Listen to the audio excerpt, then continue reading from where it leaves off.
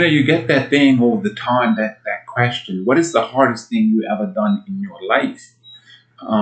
It's asked of usually celebrities or people that have made it or people that have gotten there or quote unquote arrived.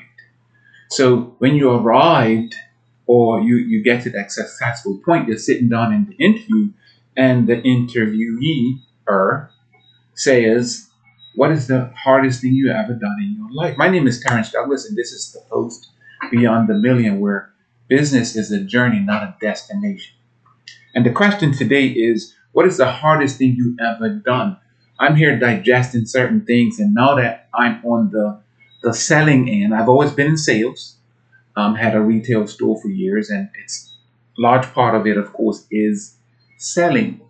But I've always had people come to me and try to sell me websites and try to sell me newspaper ads and yellow pages ads. And people have come to me many times and say, Terrence, I want to put this product in your store. And now I'm on the other end.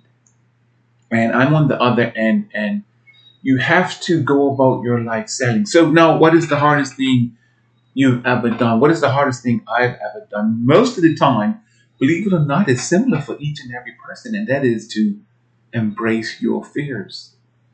Embrace your fears. That is the hardest thing you can ever do, is to embrace your fears. Why is that so important? Because your fears are continuously ahead of you. It's interesting because this post is called Beyond the Million and business being a journey. So you have to embrace your fears each and every day, each and every week, each and every month, each and every year, because they're always ahead of you.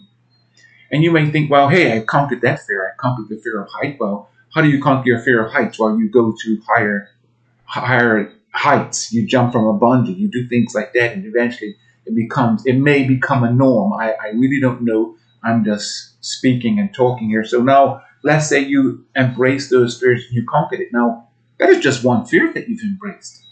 So tomorrow is another fear. When you're young, you are forced to embrace your fears. You're forced. Why? How? You're forced to embrace your fears. Let's say you're 0 to 4, 0 to 5. You're home with mommy. You're home with daddy. Depends on how it goes. Even if you're homeschooled. So now, at 4 or 5 years old, your mother or your parents kick you out of the house. How do they kick you out of the house? Well, they have to go to work. So now they have to go to work. You have to go to school. So you're forced to embrace that fear. I want to be around mommy. I want to be around my parents. You're forced to get away, get out of the home. Now you're at the nursery school, primary school, wherever you're at, and you're going through a play.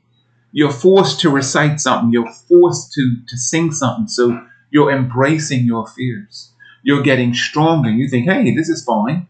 But now you have to go up on stage and sing, recite, quote, talk, do whatever. So you're forced.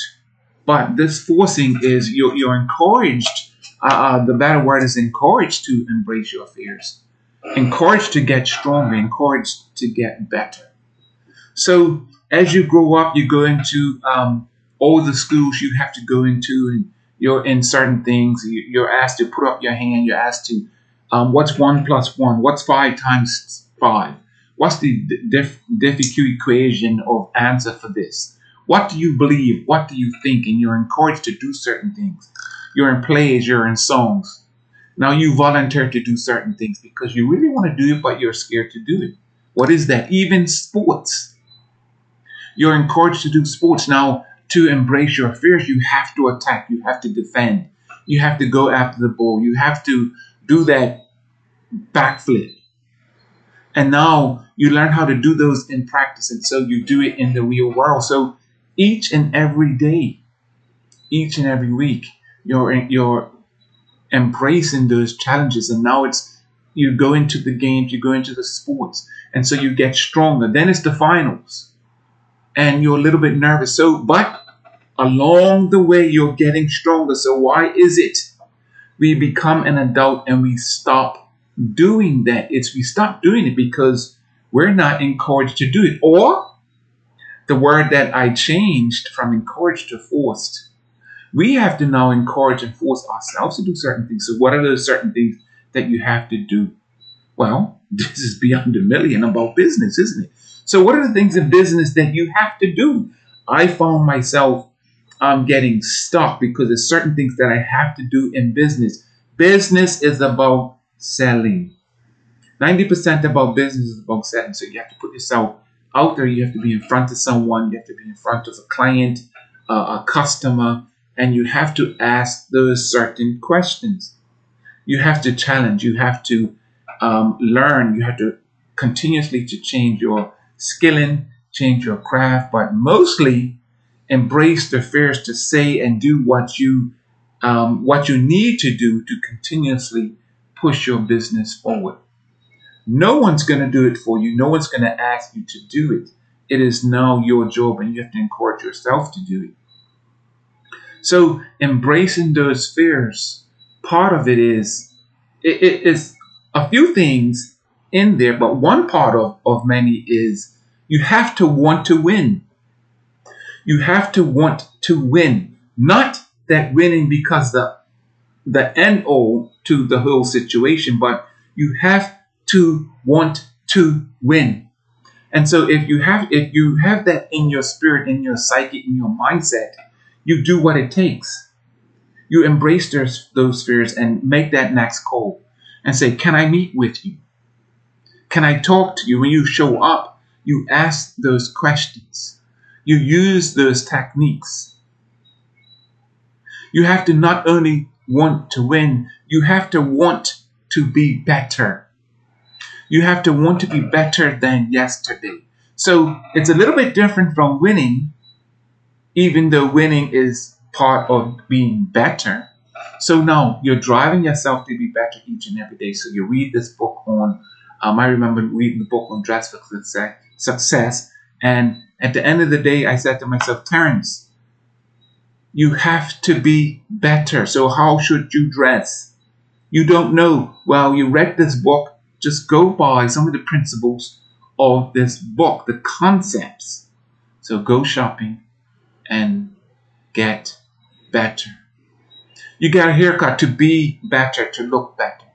You take on speech to speak better, to communicate better, and become better at whatever it is you do.